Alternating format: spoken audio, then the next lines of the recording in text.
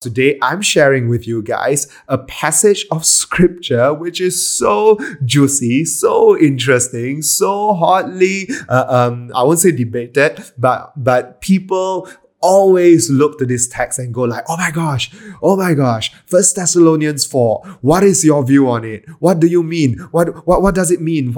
Tell me what you think, right? So everyone's probably getting extra excited about this because this passage talks about the end times, and I know many of you have signed up for the Revelation series, you have bought the book, and you're every weekend and every midweek, you're in end times things, you're in eschatology, non-stop, all day, all night. So if that is you, today's sermon is going to touch on a bit of that. But first, I'm going to read for you the text. We're going to pray and then I'm going to start preaching. Okay. So 1 Thessalonians chapter 4, I'm going to read to you from the ESV translation, verse 13 to the end of the chapter. But we do not want you to be uninformed, brothers, about those who are asleep, that you may not grieve as others do who have no hope. For since we believe that Jesus died and rose again, even so, through Jesus, God will bring with him those who have fallen asleep. For this we declare to you by a word from the Lord, that we who are alive, who are left until the coming of the Lord, will not precede those who have fallen asleep. For the Lord himself will descend from heaven with a cry of command, and with the voice of an archangel, and with the sound of the trumpet of God, and the dead in Christ will rise first. Then we who are alive, who are left, will be caught up together with them in the clouds to meet the Lord in the air. And so we will always be with the Lord. Together, therefore, encourage one another with these words. May the Lord add his blessing to the reading of this word. Father, we just want to thank you and exalt you and say, Lord Jesus, as we get into scripture, I pray that you will encourage us. Even as Paul ends this chapter by saying, therefore encourage one another with these words. Father, we pray that you will encourage us with these words. I pray that this last section of 1 Thessalonians 4 will be something that gives us courage. It will give us fortitude to keep on going for the days ahead. It will help us to see not with earthly eyes, but with supernatural prophetic eyes. It will help us to look beyond the flesh, but into the spirit and into forever with you. Oh Lord Jesus, we just want to come and submit before you our hearts, our thoughts, our mind, our actions, our lives, our will, our decisions. Everything belongs to King Jesus. So Father, may you disciple us today. May you shape our thinking today. May you shape our hearts today. We are in your hands. Lord, we know you will handle with care. So Lord, teach us, help us, draw near to you. In Jesus' name we pray. Church, all of God's people say amen. All right, amen. Now you just heard the reading from 1 Thessalonians 4, and I'm going to share with you, two main points. But I know, having heard this last section, what we're going to be caught up in the air, we're going to meet Jesus in the clouds, and everybody's probably quite excited, and you probably want to think like, oh, Pastor Fergus, can you get to that part first, right? And you're probably thinking like, oh, I don't think I can pay attention to everything else until we settle this issue of rapture. Now, I just want to lay it out there. The rapture section of this text is not the main point. I will get to it, and I promise you, I will get to it. I'm not even going to sidestep it. I'm going to go right through it and show you the different thinkings behind it, but not yet. Okay, church? Not yet. First, I want to share with you the main point, the main reason why Paul wrote these words to the believers in Thessalonica, and why they needed to hear this, and how it is so apt for us to be hearing these words now. So, how shall we go forward? two main points. The first one is this, that there is always joy in Christian death for those who die. And the second point is this, there is always hope in Christian death for those who remain alive. Okay, one more time. I'm just going to share with you these 2 points. I hope you hear it. There is always joy in Christian death for those who die. That's the first point. And the second point is very similar. There is always hope in Christian death for those who remain alive. And at the very end, I'll talk about rapture. But first, I want to lay a few things down. Many of us come from a Chinese background. I grew up in a Hokkien Teochew family, and every time somebody says something about death, some older person will say, Choi, don't talk about death. Don't say this word. Don't say this thing. Choi, bad luck, And I have seen, now, hey, did you grow up with that? If you did, right? Maybe you can say it in the Zoom chat, like, oh yeah, I grew up with that too, right? And I want to say this. I have seen this superstition transport itself from Chinese culture into church culture. And I've had people say to me, when I talk about death, someone might say to me, Oi, Fathers, don't talk about this. Don't speak death. I'm like, bro, I'm not speaking death. I'm talking about the realities of death. No, don't speak death because life and death in the power of the tongue. You shouldn't. I'm like, no, bro, that's not how that Bible verse works. That's not what it means to say. And so I want us to be very self-aware today, because today's sermon is all about Christians dying, as opposed to people who die without hope. And so, my friends, I want to make sure that in our community of faith that we do not transport the superstitions of our former cultures into our Christian culture. Let's not transport that superstition. There is no fear about talking about death. Why? Because in Jesus Christ, every fear of death, every curse of death has already been broken. Death, where is your sting? Oh, grave, where is your boast? Right? So how can we, with one breath, say, death, where is your sting? And another moment, so scared of the word death? Cannot, because that's not the Christian way, okay? So what is the Christian way? The Christian way is that we can stare death into the eye and say, you have no hold over me, because my Jesus died, and after 3 days he rose again to death, and he rose again from death into everlasting life, and because I died with him, I rise with him, and today I have no fear of death, though I don't speak death over anything. Why would we speak death? But guess what? We can engage with the realities of our mortal lives and not feel superstitious, not feel bad luck, not feel afraid. And I really wanted to get that out so that we can move on into this sermon without feeling like it's a weird funeral sermon on a normal Sunday, a Saturday evening, right? It's not. This should be how we are every day. So with that, I'm going to remind us all, right, that the Bible in 1 Thessalonians chapter 4, right, the key verse in this text says, okay, that we do not want you to be uninformed about those who are asleep, that you may not grieve as others do who have no hope. This first point that I want to share with you is that there is always joy in Christian death for the one who dies. And why? Why is there joy? Like, how can there be joy?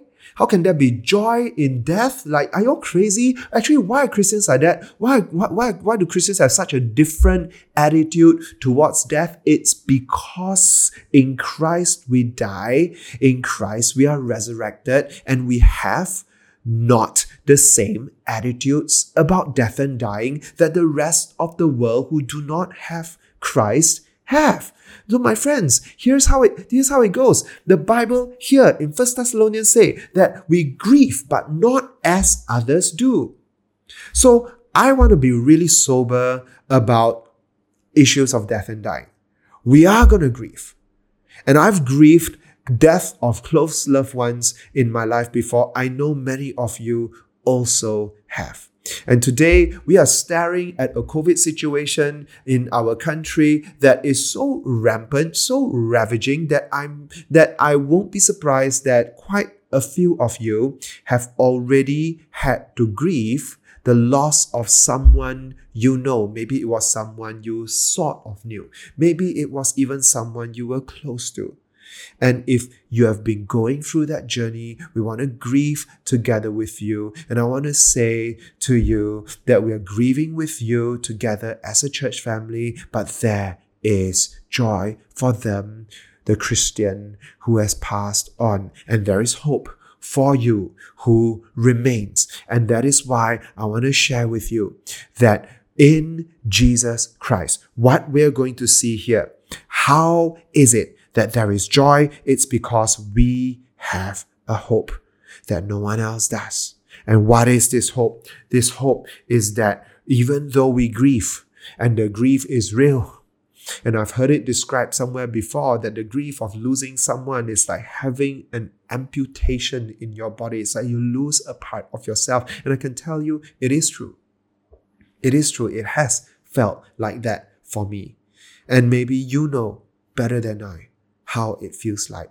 Or maybe you're in a season where you're fighting with life and death. You're praying for someone. Or maybe you yourself have had a few scares with COVID already and you know what it tastes like. I want to encourage you not to fear death. Now, you know, there is a fate worse than death. You know, I know someone who since March last year that they've pretty much gone into their own self-isolation lockdown for the last 16 months. They've been locked in their house. They work from home, but everything else is online and they've not stepped foot out of their house even once. Like they go to the gate and then they come back to receive things, right? And that's it, right? Because the number one fear is to die alone on a hospital bed. And can I be honest? And we can all be honest about this. Nobody wants to die alone on a hospital bed. But my friends, there is a fate worse than dying alone because of COVID, because no one else can come and see you. There is a fate far worse than that. And what is that fate? That is so far worse than even dying of COVID. It is to walk in a manner unworthy of our calling. It is to walk in a manner that misses the mark on the great things God has called for us. Come, my friends, you were just here 2 weeks ago. Remember, Elder Kuntat was sharing from 1 Thessalonians chapter 2, and he shared about how important it was for us to walk in a manner worthy of God.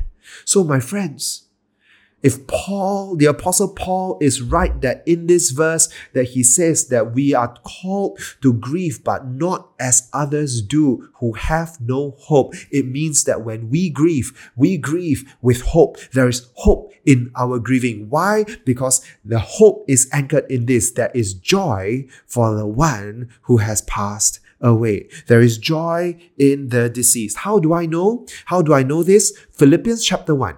Let me read to you this text from Philippians 1 verse 20 to 24. Paul writes this: with full courage, now as always, Christ will be honored in my body, whether by life or by death. So you can see there is a tension between the two, right? For to me, to live is Christ, and to die is gain. So what does that mean? To live is Christ, to die is gain. You've heard this before. Let's hear how Paul explains it.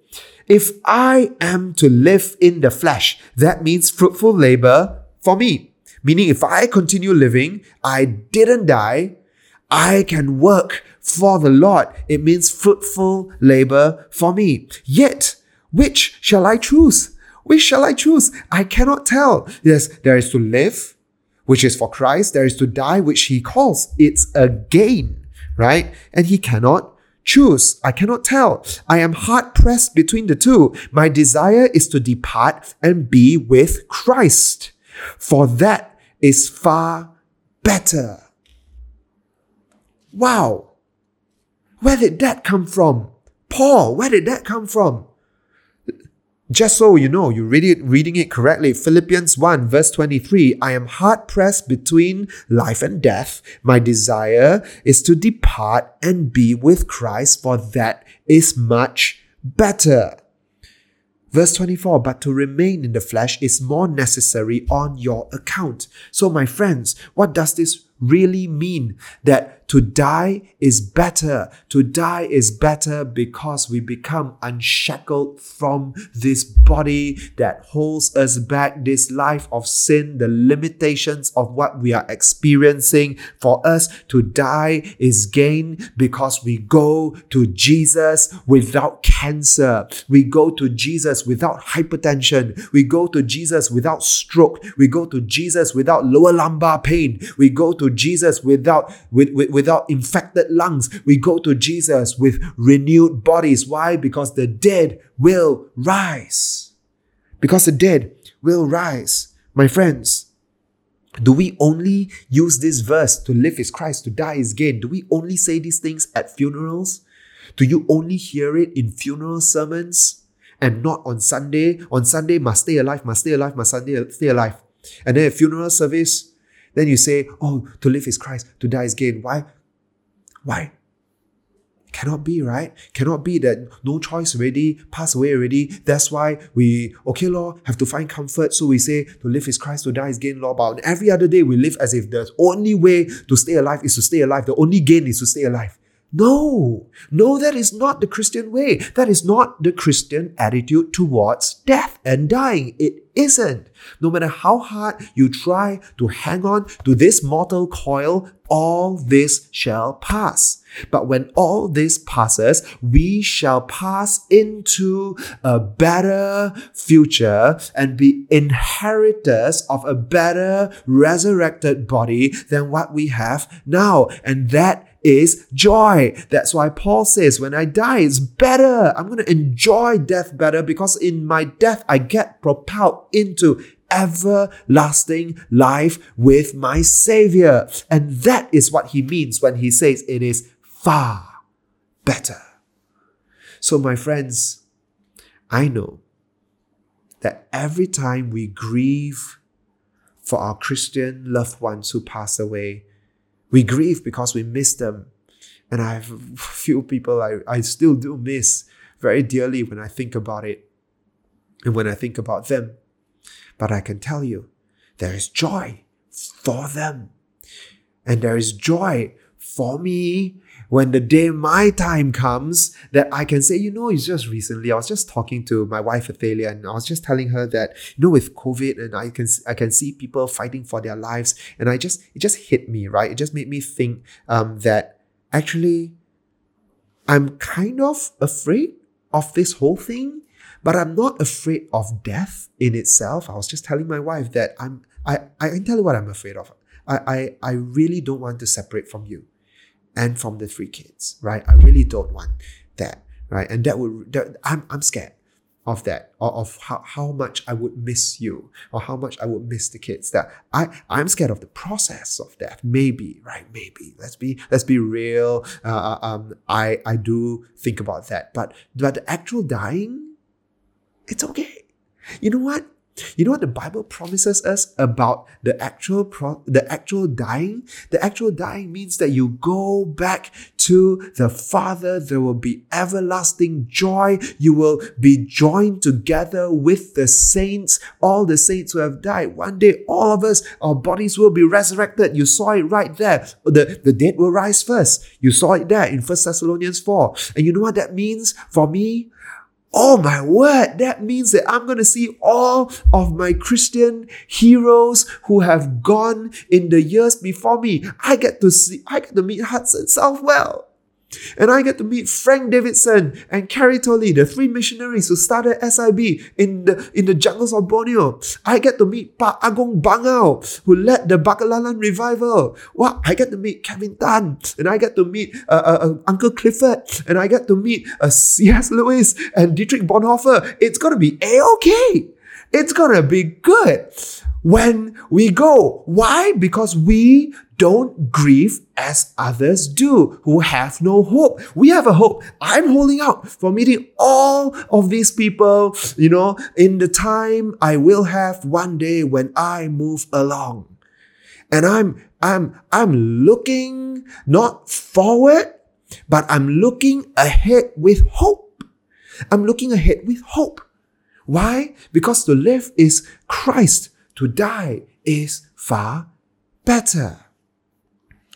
Now, my friends, it says that the dead shall rise. We'll be given new bodies. We will be totally renewed. And all of this shall pass. And so I really want to lead us now from the first point that there is always joy in Christian death for those who die. But what about the rest of us who stay living? Like I shared with you, we grieve. Yes, of course we grieve. It's like an amputation. It's hard. But there is hope in Christian death for those who remain. And I want to show you what I see in 1 Thessalonians 4 that gives me hope. For me, if I have to stay around and I've seen 1 or 2 people struggle, fight on the knife edge of living and dying. And we've been praying for them. We've been texting them, getting into Zoom call, lifting up their spirits, showing them that in death or in life, we love Jesus. We hang on to the faith. Like, I'm not telling these guys, you're not going to die. I'm telling them, you're not going to die. But even if you do, there is no death. There is no death that can kill you. And you know what, my friends? That's not speaking death. That's speaking faith. That's speaking life. That's speaking eternal life. And sometimes, actually, all of the times, the path to eternal life means that you've got to cross mortal death first. And that's not a bad thing. We must be discipled out of all superstitions into a Christ-oriented view of death that leads to everlasting life. If you don't pass from this mortal coil, you don't get to everlasting with Jesus. And so, my friends, here we are. Here we are, standing and watching our friends, our loved ones on the knife edge of life and death. And if we lose them, we will grieve. But I want to share with you one thing, my friends. You know what's going to happen on the day when Jesus Christ returns? He's going to come back. And 1 Thessalonians 4 tells me that when he comes back, there's going to be a cry of Jesus' command. So Jesus himself is going to speak. That's the first sound from his second coming. He's going to cry out a command. And then you're going to hear the voice of his archangel. And after that, you're going to hear the blaring of the trumpets of God. You're going to hear all these sounds come together. It's going to rise. I can imagine if I apply some of your sanctified imagination, it's going to be a crescendo of triumph, of joy, of hope, of celebration of the second coming of Jesus. The dead will be rising and there'll be resurrection happening all around us. And John Piper calls it the most noisy day in all of human history. And I think that might just be true, because I think there's going to be such a beautiful, rousing sound that's going to be filling the whole earth. And maybe that's the day where every knee shall bow and every tongue shall confess. Who knows, right? But I believe that on that day, it's going to be so magnificent. It's going to be so powerful. It's going to be so wonderful. And you know what? The dead will rise first. Those whom we've left, had to send off into forever with Jesus, they will rise first with their resurrected bodies. No more stroke, no more COVID, no more cancer, right? They're going to rise with their resurrected bodies. And for any of us who happens to still be hanging around, That's if it comes, well, within our lifetime, right? Who knows? Like a thief in the night, right? That's next week. He's going to come like a thief in the night, okay? So let's not speculate. He's going to come like a thief in the night, okay? But we remain watchful. Let me not get ahead of myself. For those of us, if we happen to be alive, we are going to be, the dead who rise are going to join with us, right? And then together, we are going to rise up.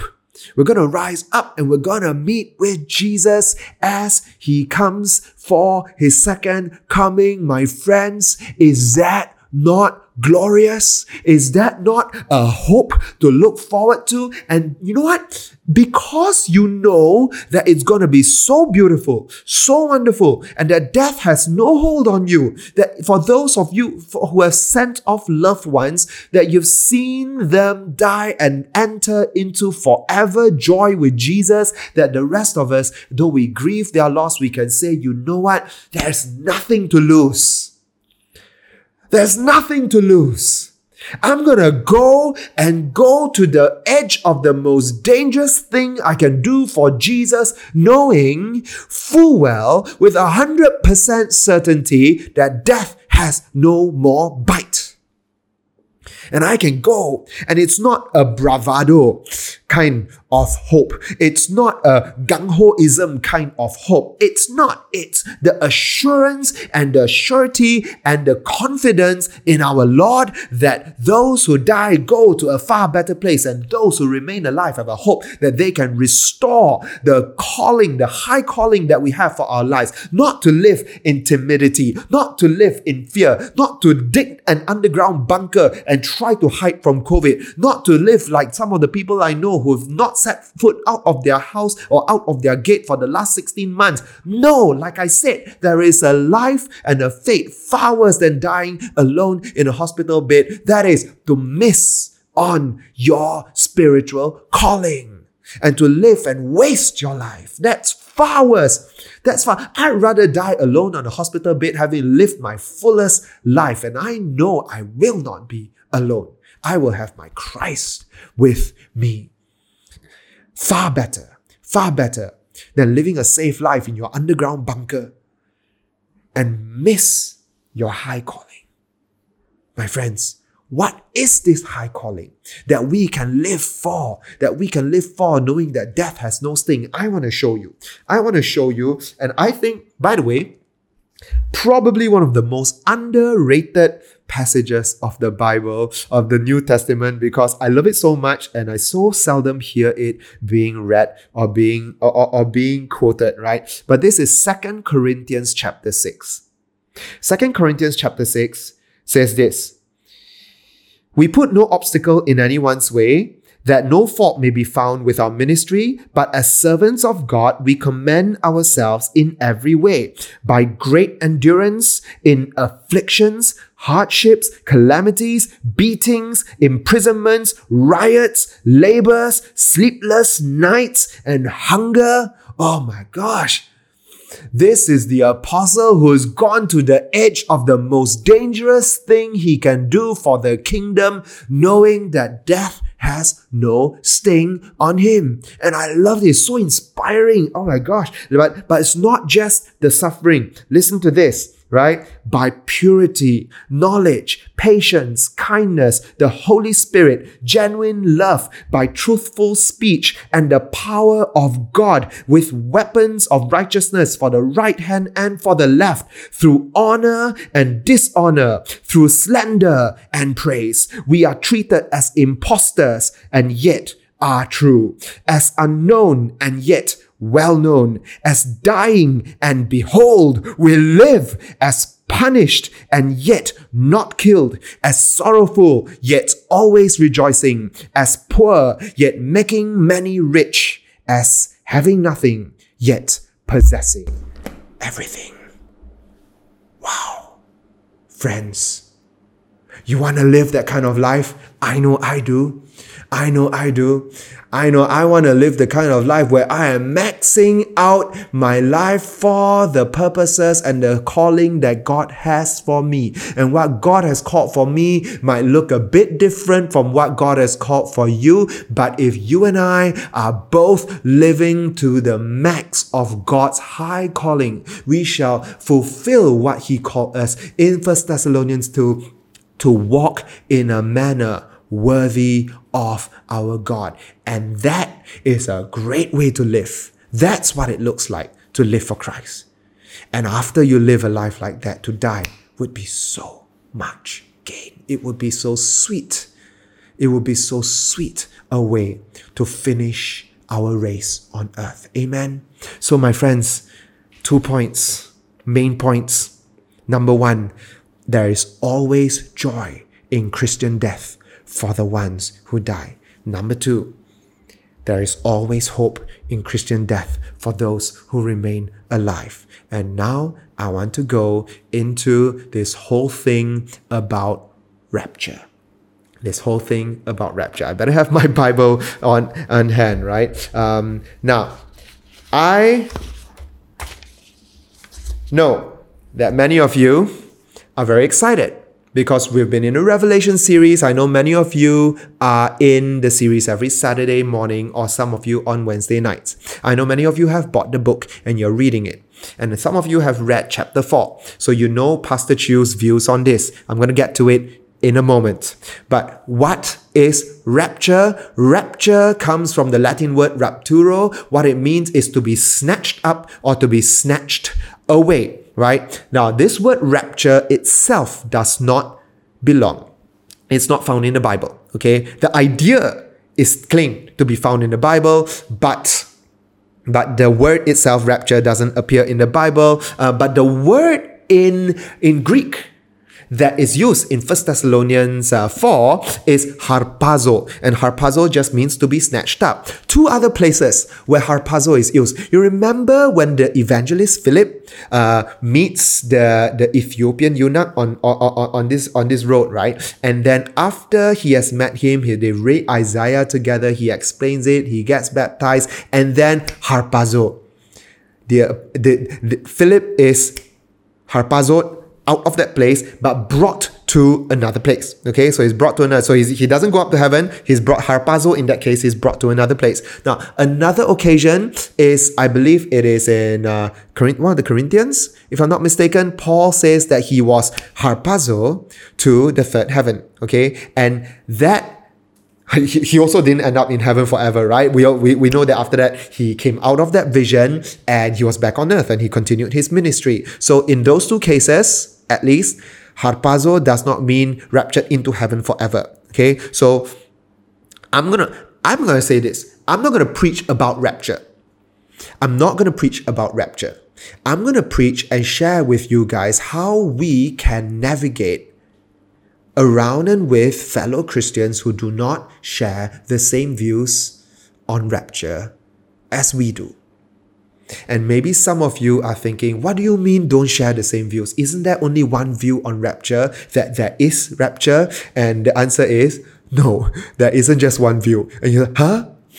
You mean that there are some people who don't believe that there is rapture? Yes. And you're like, what? What's wrong with these people? Isn't it clear in 1 Thessalonians 4 that we're going to get caught up into the air, and we'll be forever with Jesus, And so let me help you out, because I think it's so important that we go through this gently, lovingly, step by step, okay? Because I want to show you this. Now, the text, this text is often used to explain rapture, right? That they were caught up, right? Another text that's often being used for this to explain rapture is Matthew 24. 2 people working in the field, one will be taken. Today's not the day for Matthew 24, but you can go back and read it for yourself. I encourage you to, right? Now, if you've been following the Revelation series, you will know Pastor Chew's view on it. If you haven't, I'm going to tell you his view straight up. Pastor Chew holds to the view of a mid-tribulation,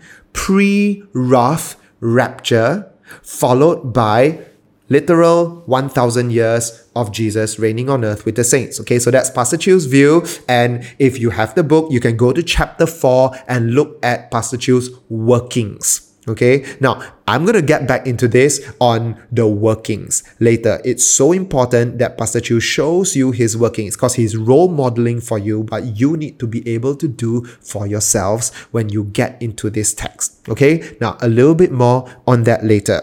But there are other people who hold to different views. Some people hold on to a pre-tribulation rapture, which means that the Christians are raptured before the period of tribulation, followed by 1,000 years of Jesus reigning, right? And Pastor Chew's view is that the Christians will be raptured mid-tribulation, pre-wrath, right? So the Christians will suffer tribulation, not the very fullness of it, which is the wrath of God, and then to be captured up, right? Now, there are other people. So I don't want you to be naive. I don't want you to be uninformed. It's important that we know what the whole body of Christ is saying about this. Okay? Now, there are Christians who don't hold to this view. There are Christians who don't even hold to the idea that rapture is going to happen.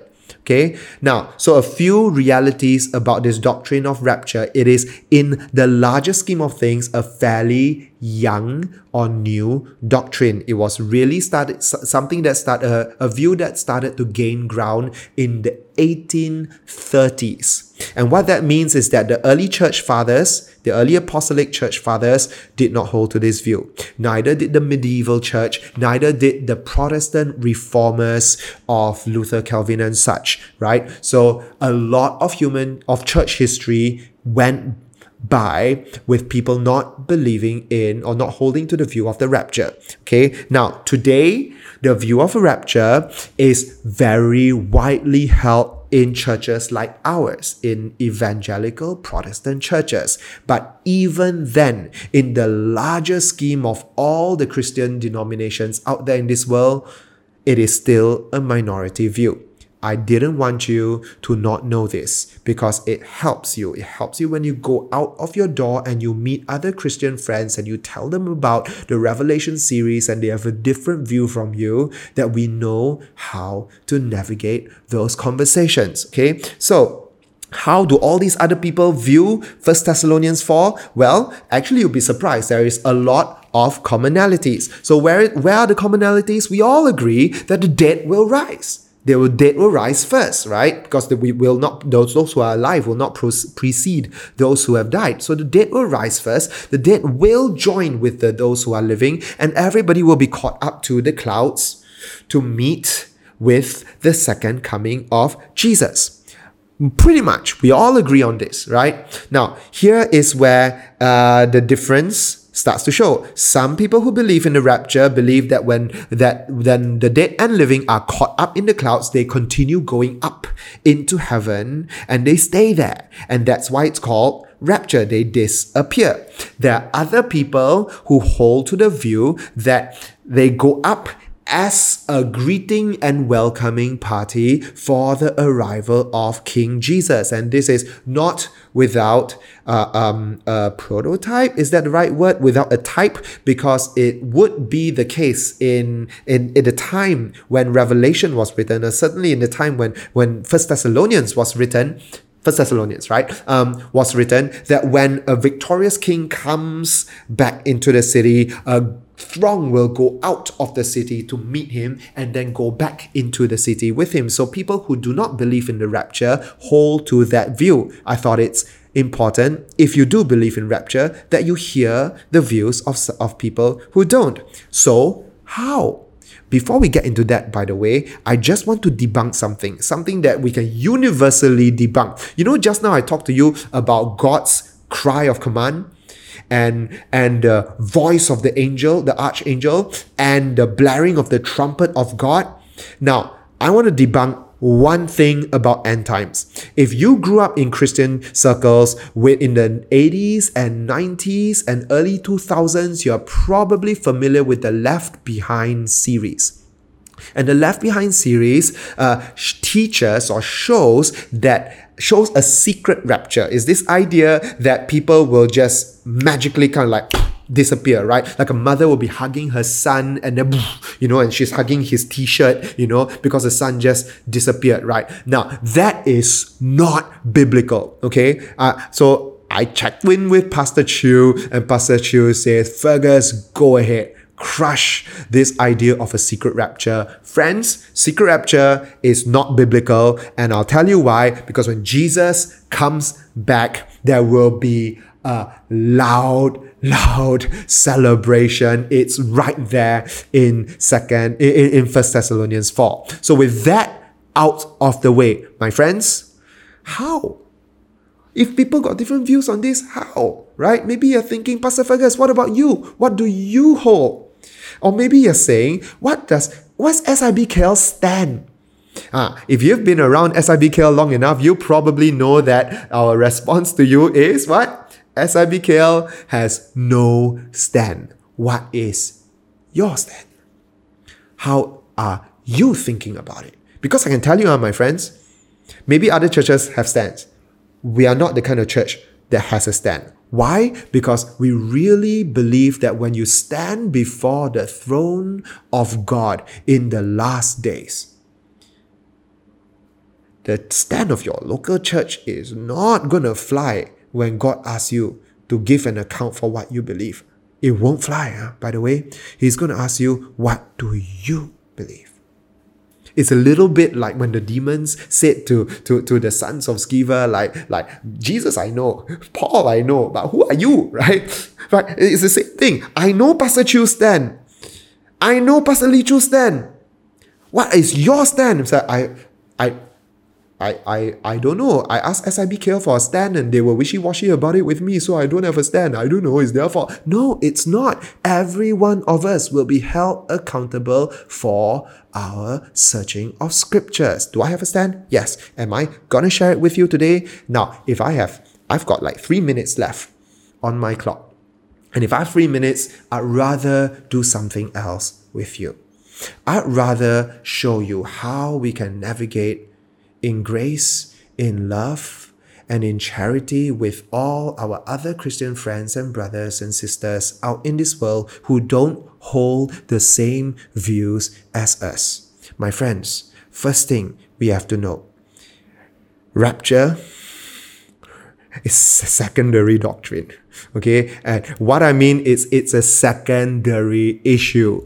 Whoa, really? Yes, really. What is the primary issue? Primary issue is salvation by faith through grace. Salvation by grace through faith in Jesus Christ alone. That's a primary issue, and we should be united in that. Primary issue is Jesus' virgin birth, his ministry as articulated in the Gospels, his death on the cross, his resurrection after 3 days. That's primary doctrine. Primary doctrine is the reality of God the Father, the God who created all of the universe out of nothing, the Holy Spirit who comes to minister to us. That's primary doctrine. We have to be united in the primary things. Have you heard this saying before? In the essentials, unity. In the non-essentials, liberty. In all things, charity. My friends, today is a day for in all things, charity, and in the non-essentials, liberty. Please don't fight over rapture. Please don't fight over eschatology and end times things. There are better things, enemies out there. Don't fight among Christians about these things. That's very, very important. You know, our church, it just hit me yesterday, that I don't think you can even find among palm reading fortune tellers in a pagan tradition who are fighting with one another because they are so sure about the fact that they know the future better than some other person. But we fight like that in church. Don't lah. Okay, church. Don't. A bit of humility about things of the future. We don't know everything. It's okay to not know everything. It's okay for some of these things to be a mystery of God. It's okay, one. It's okay, one. Just hang on to your primary doctrines. Hang on to Jesus Christ. Hang on to what you see is absolutely clear. Will the dead rise with renewed bodies? Yes, you can hang on to that. Will we be caught up together and live forever with Jesus? Yes, we can all hang on to that. Why? Because it's plain in the Bible. Everything else that is a little bit foggy and you're not too sure, it's okay. It's okay. Please don't fight. You want to hold a clear view? Go ahead, but don't fight. But my friends, if you want to hold a clear view, make sure you don't just alang-alang just pluck it from nowhere and say this is it, and you end up with a second-hand faith because you curi somebody else's thinking. Don't, right? So how should we navigate these issues? Second point is show your workings. You must be able to work through the scriptures. So you know what? If you have searched the Bible and your conclusion is, I believe in pre-trib rapture followed by 1,000 years, right? If that is you, it's okay. It's okay. Just make sure you have your workings. I read this. This is Matthew 24, and I hold this view, and I hold this view about 1 Thessalonians 4, and this jives with Revelation 20, and I know then, as a pastor, as all your pastors, we want to say, our view is important, but it's not that important compared to you going through the hard, diligent work of searching your scriptures and having your workings. Okay, so friends, you must do that. It's like math. It's like math exam, right? You can have the answer at the bottom and it's the right answer. You still don't get full marks. Why? Because you don't get full marks if you don't show how you derived it. And as Christians, as disciples of Jesus, we must wrestle with the text. Okay, and if you wrestle, finish ready, and you're still not sure, and you say, you know what? I've done the work. I'm still not clear. I know quite a lot, but I don't know which to pick. Okay. And maybe you say, Pastor Chew is a man I trust, and okay, so pre-wrath, rapture, okay. But the most important thing is you have been diligent with the text. Okay, as IBKL, we are diligent with the text. We're not going to fight with other Christians over end times and all these things. Can, right? Unity in the essentials. Unity in the most important things. Why? Because the days are tough. And there's so much more important things for us to do. So my friends, I'm finished with this preaching, but I just want to share with you this one thing. If some of you are grieving, if some of you are struggling because you know someone who's on the knife edge between life and death, if some of you have been grieving someone who passed away and you want someone to pray for you, or you're praying, interceding for someone who's struggling with life or struggling before death, I want you to just join the online prayer or altar call and have someone pray for you. And you know what? When a fellow Christian brother or sister comes and wraps their arms around you and prays with you and cries with you and weeps with you and lends you strength and lends you courage, it doesn't matter whether they are pre-trib, post-trib, a millennial or millennial. It doesn't matter. You know what? Because they love you, you'll pray together. You can be united in an amen together. Can, church? So friends, if you need prayer, can you jump into the online altar call right now? And with somebody there who will minister with you through these dark days and through these trying times. And for the rest of us, let us now worship with this song. Come, church, let us worship together. Church, let us pray. Father, we thank you, Lord, that in Jesus Christ we have life and life abundant. We thank you, Lord, that in Jesus Christ we have a hope. We have a hope that can carry us, though we who remain alive have a hope. We have a hope to be able to go with you wherever you are going. And we know that the ones whom we've released to be with you are experiencing a better joy with you than they ever experienced here in this mortal coil. So Father, teach us, shape us, embolden us, strengthen us, encourage us, and help us look into the future with a thriving expectation of your return. Whether it comes in our lifetime or not, okay, it's okay. If I see it, great. If I don't see it, still okay. But Lord, I know with you, I will be united in always, in forever, in eternity, in forever love, joy, and satisfaction in Christ. And all of God's people shout aloud, Amen.